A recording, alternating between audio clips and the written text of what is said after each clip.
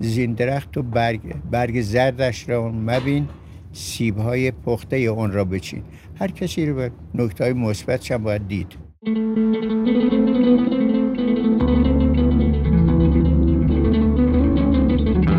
سلام، من محسنم و این 22مین قسمت پادکست کتابگرده. توی این پادکست سعی می‌کنم به آدم‌ها کتاب پیشنهاد بدم. توی هر قسمت یه مهمون کتابخون رو دعوت می‌کنم و در مورد کتاب‌ها باهاش حرف می‌زنم. تلاش می‌کنم دنیای کتاب‌هاش رو بیشتر بشناسم، بفهمم کتاب‌های محبوبش چیه و چه کتاب‌هایی رو نصف و نیمه رها کرده. داستان کتابخون شدنش رو بشنوم و با عادت‌های کتابخونیش آشنا بشم. در پایان سعی می‌کنم حدس بزنم چه کتابی رو ممکنه دوست داشته باشه و اون رو بهش هدیه بدم. امیدوارم لابلای این گپ و گفت‌ها بتونیم کتابای خوبی برای خوندن پیدا کنیم.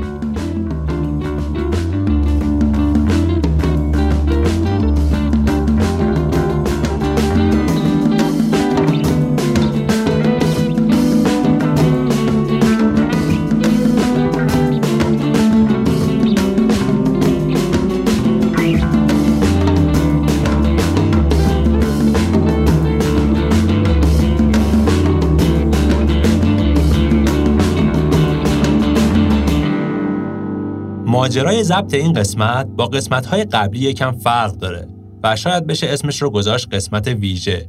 مهمون امروزمون یکی از چهره‌های ماندگار ادبیات فارسیه که نیازی به معرفی نداره و امروز 16 شهریور 1400 که این قسمت منتشر میشه تولد 77 سالگی این نویسنده عزیز و دوست داشتنیه. هوشنگ مرادی کرمانی مهمون این قسمت کتابگرده. خیلی اتفاقی شرایطی پیش اومد که بتونم با این مهمون عزیز گفتگو کنم. آقای مرادی کرمانی برای ضبط گفتگویی در مورد کتاب صوتی خمره با تیم نوین کتاب گویا هماهنگ کرده بودند.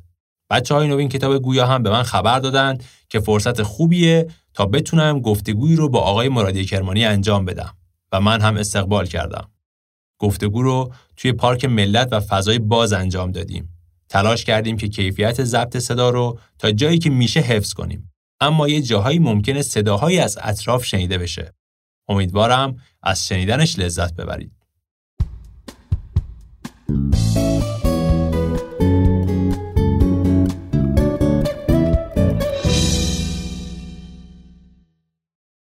توی کتاب شما که غریبه نیستید، روایت‌هایی از دوران کودکیتون رو نوشتید که نشون میده شرایط سختی داشتید. یه جمله‌ای از دوریس لسینگ هست که میگه کودکی‌های سخت نویسنده خلق میکنه. میخوام ببینم که شما چقدر با این جمله موافقید؟ جمله غلطیه. اگر این بود من خب جزو اونایی بودم که هست.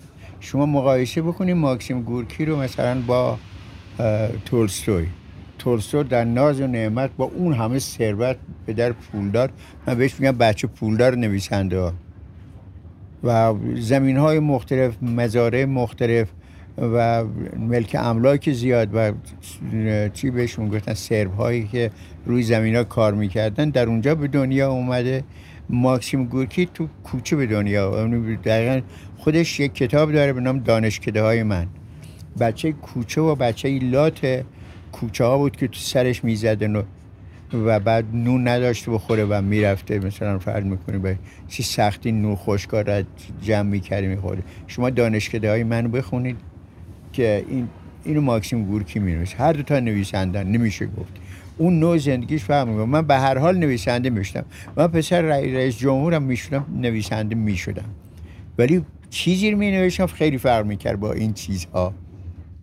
توی بیشتر کتاب‌هاتون لابلای اون شرایط سختی که توصیف کردین یک زبان طنزی هم وجود داره. آیا با این جمله موافقید که میگه طنز راهیه برای غلبه بر سرکوب و سختی؟ نه، من میگم هر واقعیتی که اتفاق میفته در زندگی این مثل یه سکه میمونه. سکه دو رو داره. طنز هست و در هر تراژدی این حرفی هستش که ارسطو میزنه، میگه در هر تراژدی یک طنز نهفته است و در هر طنز یک تراژدی. و برای همین هم هست که در یونان قدیم که تئاتر وقتی که نشون میدادن معمولا دوستا دلقک میومدن یه تراژدی رو تعریف میکرد. در بعضی از داستان‌های شکسپیر هم همینه. در خاکا حضور دارم اون تا اصلا چیز نیست، حتی ممکن اوتلو رو 2 تا دلقک بیان تعریف کنن که این است. این دو روی یک سکه است یا یک آینه درو هست.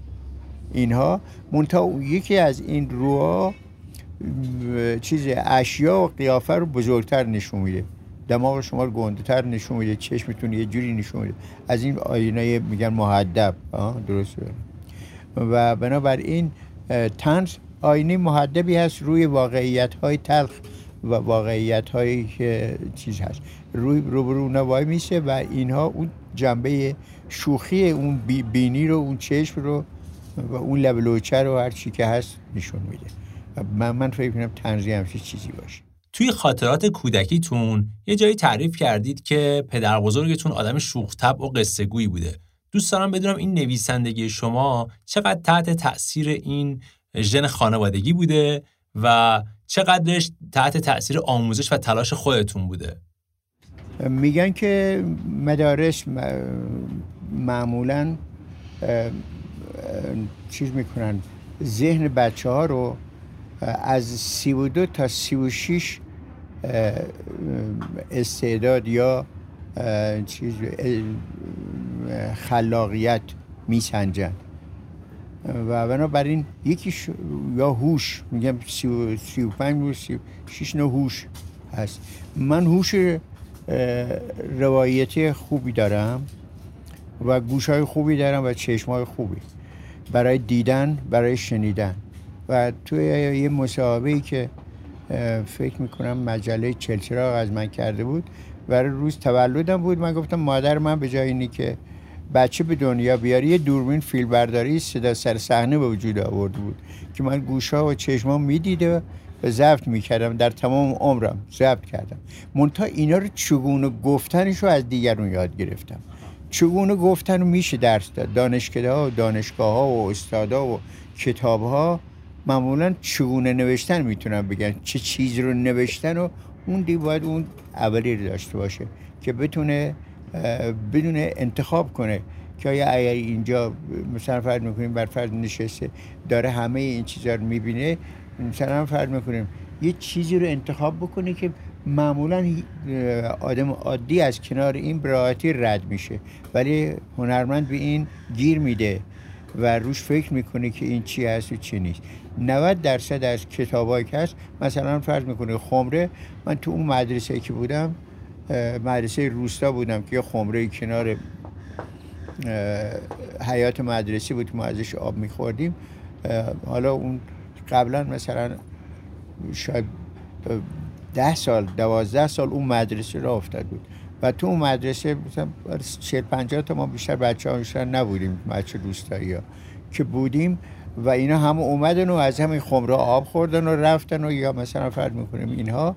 و بعد از اونم که دوباره همین اتفاق افتاد، تا لوله کشی نشد، خمره وجود داشت اما یک کسی توش پیدا شد، اونم هوشنگ فضول، و بنابراین گیر داد به این، دید که این برای نوشتن چیز خوبیه. این همه آدم اومده رفتن اینو ندیدن و براشون هم مهم نبود، بچه‌ها خنده‌دار بود که آدم راجع به یه خمره اون. بعد این فقط یک بوده که ما داریم راجع به خمره میگیم، اون جامعه شناسی که پشت این هست و اون مردم شناسی که هست. از روستا صحبت کنی، یک معلم تنهایی صحبت کنی به وسیله آب این مسئله و اون وقت اهمیت و موقعیت آب رو بیای بررسی بکنی که در یه روستا آب چقدر میتونه، یه روستای کبیری چقدر میتونه مهم باشه. بیاد یه آدم فضولی پیدا شد اسمش هوشنگ مرادی کرمانی بود و بنابراین این چیزو به فکرش رسید این بنویسه. این همه آدم بودن اینو ندیدن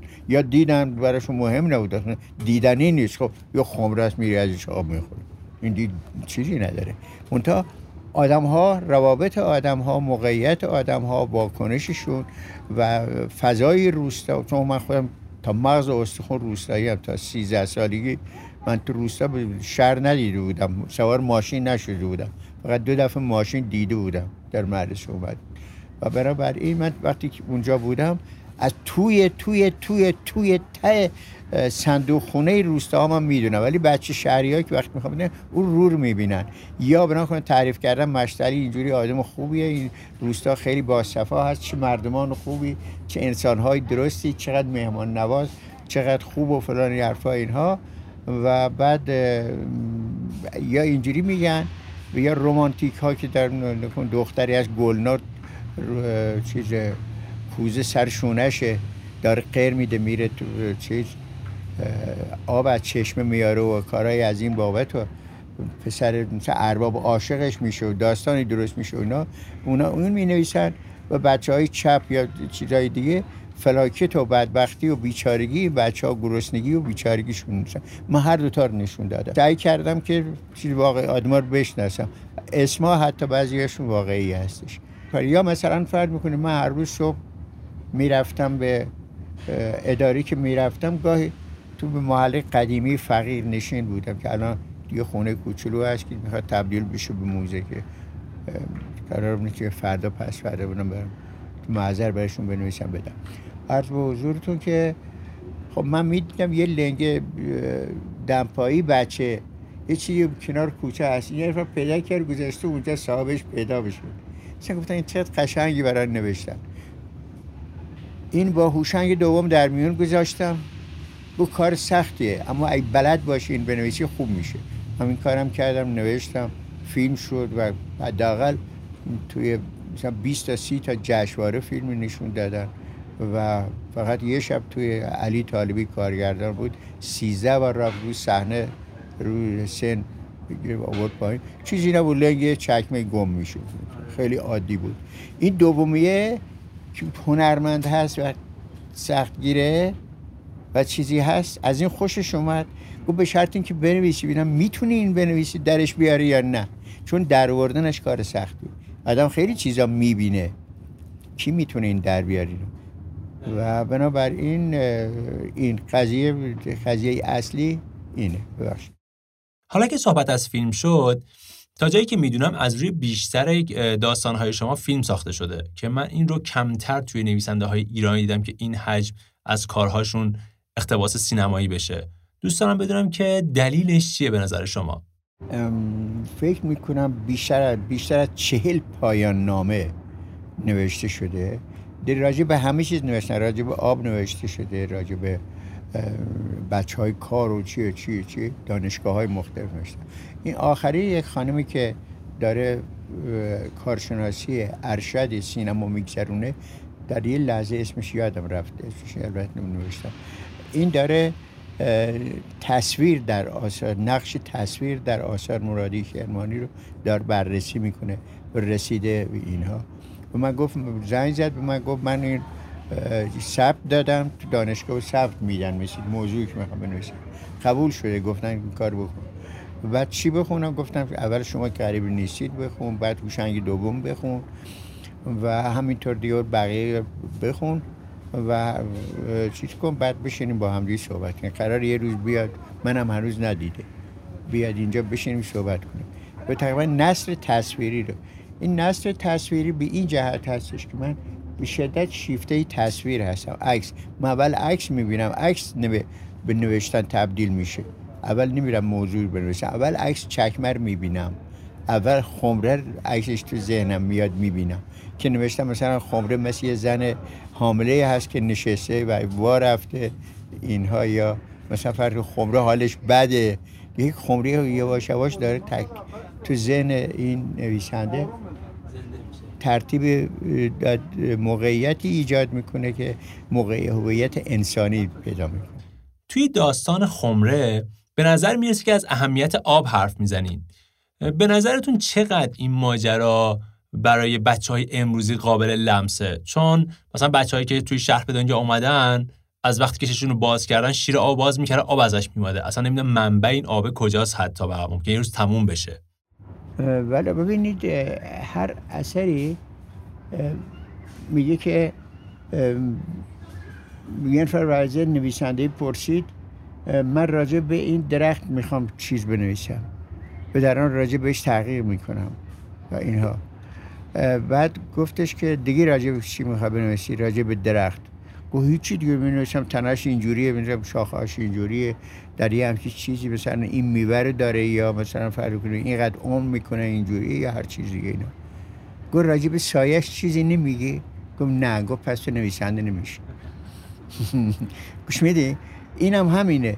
آب چیزی هستش که همراه با حیات، هر جا آب هست حیات هست، یعنی زندگی هم هست. و بنابراین وقتی که آب میاد و تعریفی که از خودش میده فقط اینی که مزه‌ای رو آب میده، پرنده‌ای رو تشنه است ازش میخوره، آدمی هم میخوره، حرفا، این عبور میکنه و میرسه به یک جور جامعه شناسی، به مردم شناسی و روابط اجتماعی و چیزی از این بابت. یعنی عبور میکنه از این کاربردهای اینجوری داره، حالا اینا برمیگرده میخوره به آدم‌ها و موقعیت‌های یه روستا در یه روستای کویری راه دوری.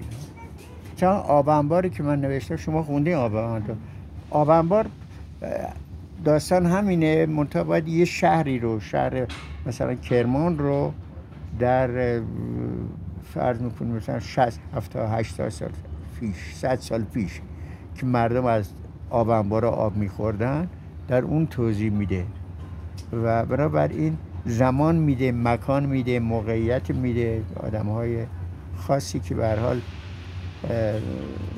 حضور دارن برای تعریف این میده. و بعد این سوالی بود که یکی از خبرنگارای تلویزیون اتریش از من پرسید، چون این به عنوان کتاب برگزیده اتریش یه سال انتخاب شد و من رفتم اونجا و خب جایزه‌اش هم دادن و بعد چون گفتم میخوام برم توی یکی از روستاهای شما ببینم چجوری آب میخوام. نمایشنامه از این درست کردم، منتها به جای خمره لوله ترکیده بود، ولی روابط همین بود. گفتم ما خمره اینجوری نداریم. نه. از من پرسید که چی شد که بچه‌ها خوششون اومده از خمره و شما این حرفا اینا. گفت ما اینجا از زمین و آسمون آب میریزه و اینجا آب اینقدر هست که دیگه اصلا مهم نیست، اصلا راجع به آب کسی اینجوری صحبت نمیکنه، ولی داستان شما گرفته. گفتم بچه‌های شما تشنه میشن؟ گفت بله. گفتن خب چی میخورن؟ گفتن آب. گفت تو چی میخورن؟ گفت خب یا مثلا از سر بطری میخورن یا لیوان میخورن فلانی حرفا اینا اینجوری آب میخورن اینا. گفتم من یه ظرف عجیبی در یه جای آوردم و تو این آب تو یه ظرفی هست که اون ظرف خودش قصه ای داره و اون آدم هایی که دور این ظرف جمع میشن، این در حقیقت من فکر میکنم یکی از چیزایی که هست، اگر راوی این داستان بگی، راوی این داستان خود خمره است، خود خمره این راوی این داستانه و معلمی که داره تعریف میکنه در حقیقت برداشت خودش از این تعریف کنه. اگه بخواید به یه نفر که دوست داره نویسنده بشه یک کتاب پیشنهاد بدید برای شروع، چه کتابی رو پیشنهاد میدید؟ این درست مثل این میمون که شما بگین اگر بخواید یه غذایی بخورین که همیشه بخورین، این غذا چه غذایی هست که میخوانه؟ البته یه چیزی میگن ولی به نظر من بیشتر میگن شیخ بهایی بهش گفته بودن تو زندان بکنن و 5 سال تمام بهت بگن که یه نوع غذا حق داری بخوری و چیزی نباید بخوری و اون خرماست. میگه چی؟ خرما و ماست که این دوتا یکیشون برای بدن و برای تصفیه بدن و خرما انرژیزاست. این دوتا میشه 3 سال فقط اینا رو بخوره و بمونه و یا نه هر نوع غذا دی بخوری چی میشه. البته به نظر من این حالا گفته نگفته من شنیدم اینو و در مورد نویسندگی هم همینه. من از هر نویسنده یه چیزی یاد گرفتم. این عامیانه نویسی و این چیزا رو از جمالزاده و دهخدا و احمد شاملو و خیلی های دیگه ای که تو این کار هستن یاد گرفتم و علاقه زدم. یا مثلا فرض نثر شاعرانه و اینو از ابراهیم گلستان گرفتم که خودون از ابراهیم گلستان و خود کتاب گلستان سعدی که من حداقل 15 بار خوندمش، از اون یاد گرفتم. و گفتگو نویسی رو هم از صادق چوبک یاد گرفتم و همین که 8-9 سال من رادیو بودم، برای رادیو مطلب می نوشتم، باید جوری بنویسی که مردم بفهمن و 2 تا یه زن یه مرد دارن حرف میزنن، کدوم به کدوم تقسیم کنی جوری باشه که معلوم بشه که یه زن داره این حرف میزنه یا اینکه مرد داره حرف میزنه. و نمایشنامه‌های کوتاهی که من شاید از اینکه شاید 150 200 300 تا من نمایشنامه نوشتم. خود قصه های مجید که تو کتاب 38 تا 840 داستان داشتم از توش انتخاب کردم. این چیزی سختگیری هایی که هوشنگ دوم میکنه یکیشون هم اینه که هیچ چیزی پا نذار روش که همش در تمام عمرت اون بنویسی. یک نکته بعدی این که در هیچ چیزی زیاد روی نکن. وقتی زیاد روی بکنی به ضد خودش تبدیل میشه، دی اصل موضوع از بین میره. و بنابراین ایجاز رو هم از این هوشنگ دوم یاد گرفتم و از همینگوی و چخوف. ایجاز اینا در کارشون بیداد میکنه. از نویسنده ها گفتین، حالا اگه بخواین اسم 3 تا کتاب مورد علاقتون رو بگین، چه کتاب‌هایی رو پیشنهاد میدین؟ ببین دقیقاً مثل این گفتم که خدمتتون، شما مثلا یک غذای مورد علاقتون رو بگید. شما یه اونی کشف بادمجون میخورید اینقدر خوشتون میاد که حد نداره، یا اونی چلو کباب باید بخورید، یا بگی من خودم چون اصلا تو خونه اصلا هیچ وقت خانمم هم همیشه میگه که من ندیدم تو یه بگی مثلا این غذا خوب بود، همش از اینا درست کن. البته چند وقت الان پیله کردم به کوکو سیب زمینی، میگم درست کن، منو درست نکرده. کوکو سبزی درست میکنه، من دوست یعنی خیلی مورد علاقم نیست. اصلا هیچ وقت برای غذا میرم توی شهرستانایی که من میرم مهمون میشن، مثلا شما چی دوست داری غذا بخورید؟ هر چی بگید. خب مثلا این روزها دارین چه کتابی میخونین؟ دارم 100 فیلسوف تاثیرگذار میخونم و مولوی به نثر میخونم که آقای شریفی برای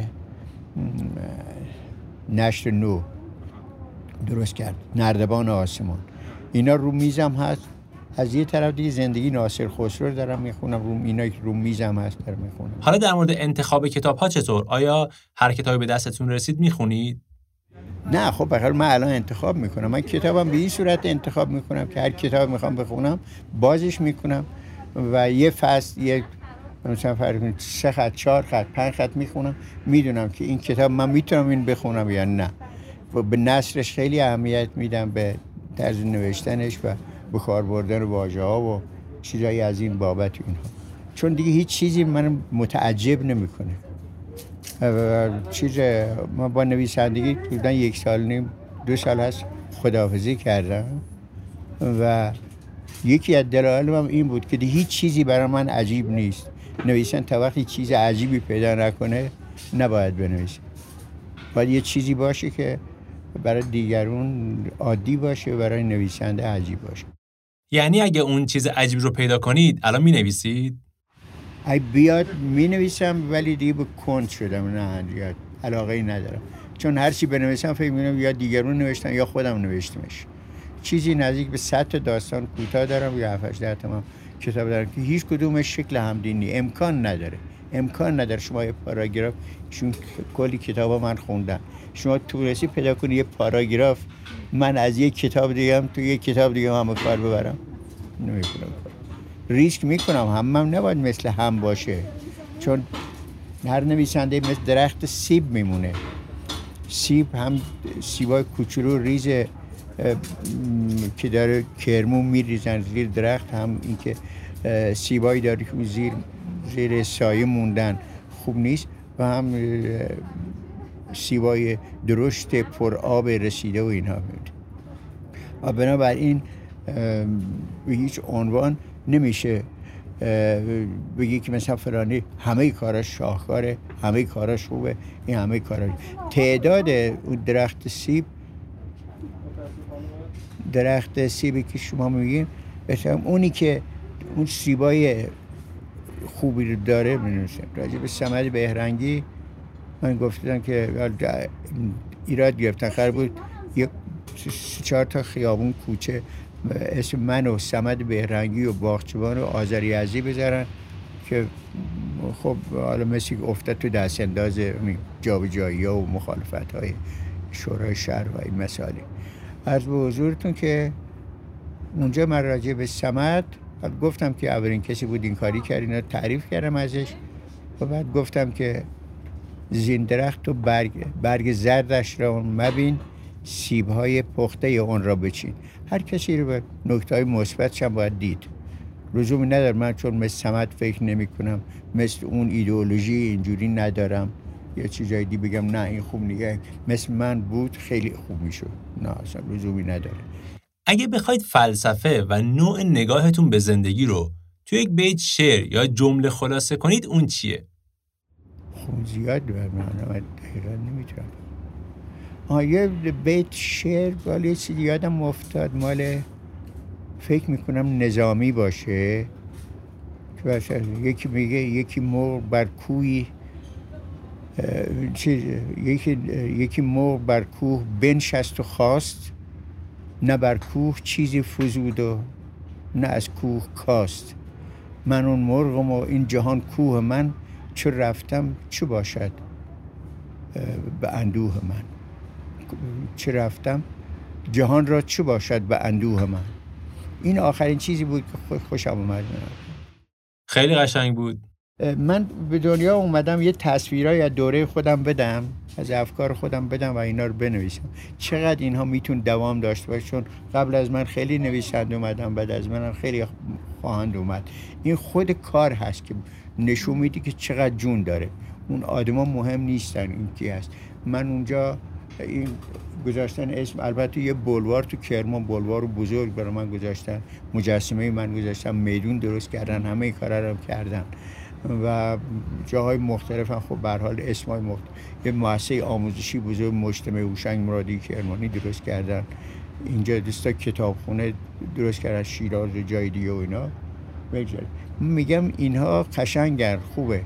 اینا دورچین غذا هستن. شما یک کباب که میخورید یا مثلا ماهی که میخوام بخورید، اون دورش دیدین یه چیزای تزیینی میذارن، اینا تزیین میکنونه، ولی اصلی کار اون کبابه و اون ماهی است. اگر اون ماهی و کبابه چیزی باشه که مثلا ماندگار بشه و منم وقتی که بقول اون مرغه که به کوه دار میگه، من اون مرغم این جهان کوه من، میشه چه رفتم جهان را چه باشد و اندوه من.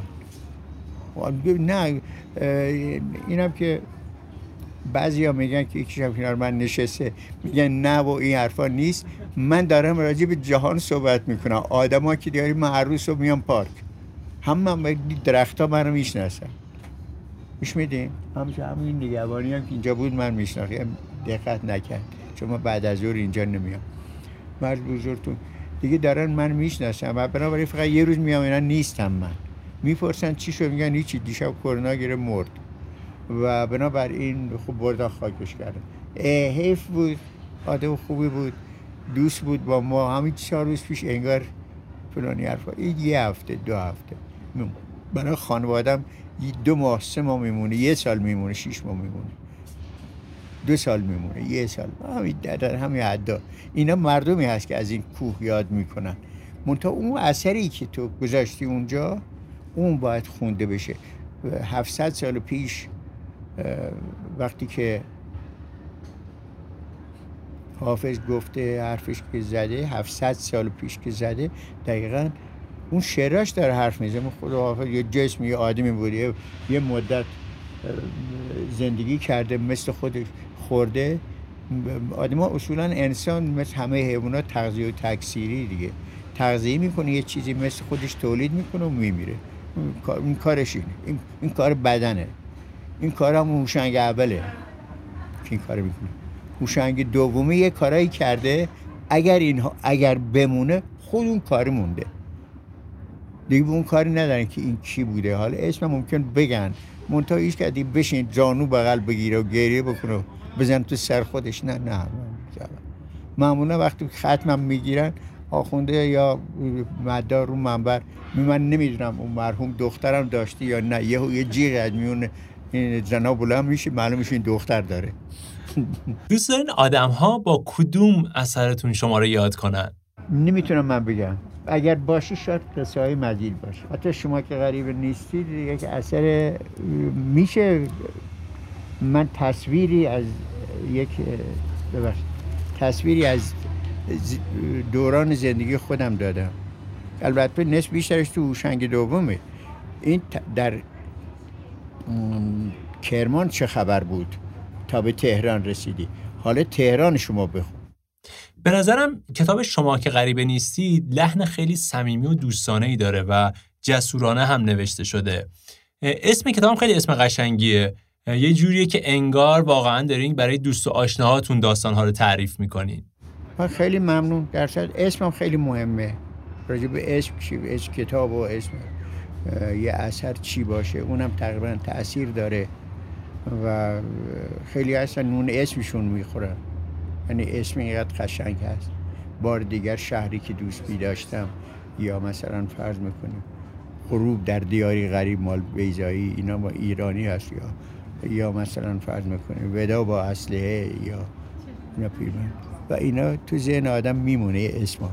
اینا اولین چیزی که دارن اینی که تعریفی از انسان میده و موقعیتی ایجاد میکنه که حس کنجکاوی ایجاد میکنه. اگر که در اسم یک کتاب یا اثر هنری علامت سوالی وجود نداشته باشه، هیچ کس اون کتاب حس نمیکنه.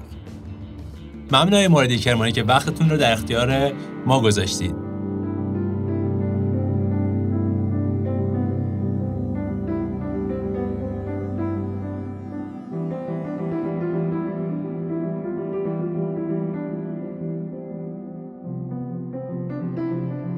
بخشی از سریال قصه های مجید رو میشنوید به کارگردانی کیومرث پوراحمد. آقا ما مجیدی باغ بگیم. شغل پدر؟ شغل پدرم؟ آقا چه فرقی میکنه؟ چه فرقی میکنه؟ آقا که شغل پدر ما چیه؟ آقا وقتی میخوایم اسم بنویسیم شغل پدرمون میپرسن، سری صف شغل پدرمون میپرسن، تو دفتر شغل پدرمون میپرسن، سری کلاس شغل پدرمون میپرسن. آقا برای چی همه شغل پدرمون میپرسن؟ خب بله، اجباری نیست. هر کی نمیخواد میتونه جواب نده. منتها بعد که معلم بدوند که شغل پدر محصل چیه، خیلی راحت‌تر میتونه، مشکل دارید شما به هر حال مشکلات شما رو حل بکنه. بله، من خودم 5 ساله بودم. آقای باغبیگی که پدرم مرد. ما یه خانواده خیلی فقیری بودیم چون بابام باغبون بود. بعد از پدر مادرم مجبور شد که کار بکنه. البته داییمون هم کمک حالمون بود. خودم هم کار میکردم. از هیچ هم خجالت نمیکشم. نه اینکه فقیرم، نه اینکه یتیمم، نه اینکه بابام باغبون بوده. تا اینکه بزرگ شد. خیلی از دانشمندا، بزرگا، کله گنده ها، خیلی هاشون که به جایی رسیدن آدمای فقیر بودن، یتیم بودن، پدرشون شغل زحمت کشی داشته، کارگری بوده. آقا اجازه دیگه اینطور یه سا از همه حالا اسما رو تو لیست این دانشمندا بنویس. انشالله حتما. بفرمایید بشین تا بریم سراغ درس دیگه. یکی از سریال‌های خیلی خوبی بود که توی دهه 60 پخش می‌شد و خاطرات زیادی باهاش دارم. برای بخش پایانی هم موسیقی تیتراژ این سریال رو انتخاب کردم که ناصر چشم‌آذر بر اساس تم‌هایی از موسیقی روح الله خالقی اون رو ساخته. کتاب قصه های مجید با صدای مهدی پاکدل به شکل صوتی هم تولید شده و توی تاقچه موجوده. این کتاب و نسخه الکترونیکی و صوتی بقیه کتاب‌های این قسمت رو میتونید با تخفیف از تاقچه تهیه کنید. این تخفیف تا 3 ماه بعد از انتشار این قسمت هم فعاله و میتونید ازش استفاده کنید. کد تخفیف و لینکش رو میذارم توی قسمت توضیحات. خوشحال میشم اگر این پادکست رو دوست داشتید به دوستاتون هم معرفیش کنید. این کار کمک بزرگی به ما میکنه که دوستهای کتابخون بیشتری رو پیدا کنیم. کتابگرد هر یه هفته در میون 3 شنبه‌ها منتشر میشه. مثل همیشه منتظر پیام هاتون هستم. ممنون از تاقچه، حامی پادکست کتابگرد و ممنون از همه شما که تا این لحظه با ما بودید. دمتون گرم و سرتون خوش.